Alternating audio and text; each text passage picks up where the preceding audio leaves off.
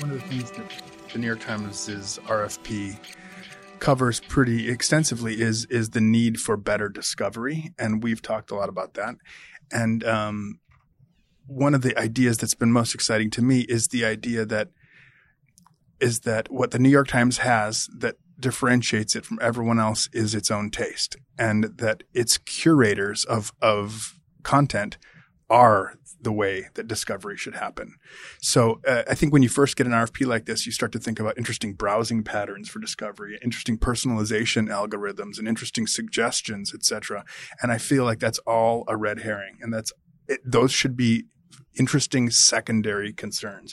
And the primary concern should be New York Times disseminating its taste. And just as you don't walk into a museum and ask the curator to show you all the Monets, you don't walk into the New York Times listening app and expect algorithmically personalized content. You expect and crave the New York Times curation. So it's really sort of it's the curators that are going to make this discoverability shine if this is successful.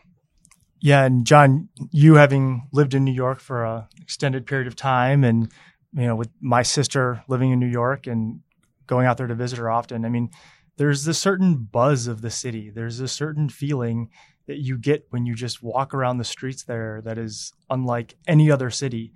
And if we could find a way to tap into that and to replicate that feeling through curated podcasts, I think would be really powerful. I think it's having a guy in the background for all the podcasts who says, "Get the out of here," occasionally. Maybe to your point before, this was a little bit of a journey for us, right? Like when we first heard about this, it's how do we compete with everyone? Yeah. How do we compete with years of technology, voice loudening, silence trimming, like all of these features, all these algorithms, all this stuff. All these startups that are raising tens of millions of dollars to build these new podcast apps. Yep. Yeah. And just to put that point on it, Castro just launched a feature relatively recently where they're offering curated podcasts, but it's just a list.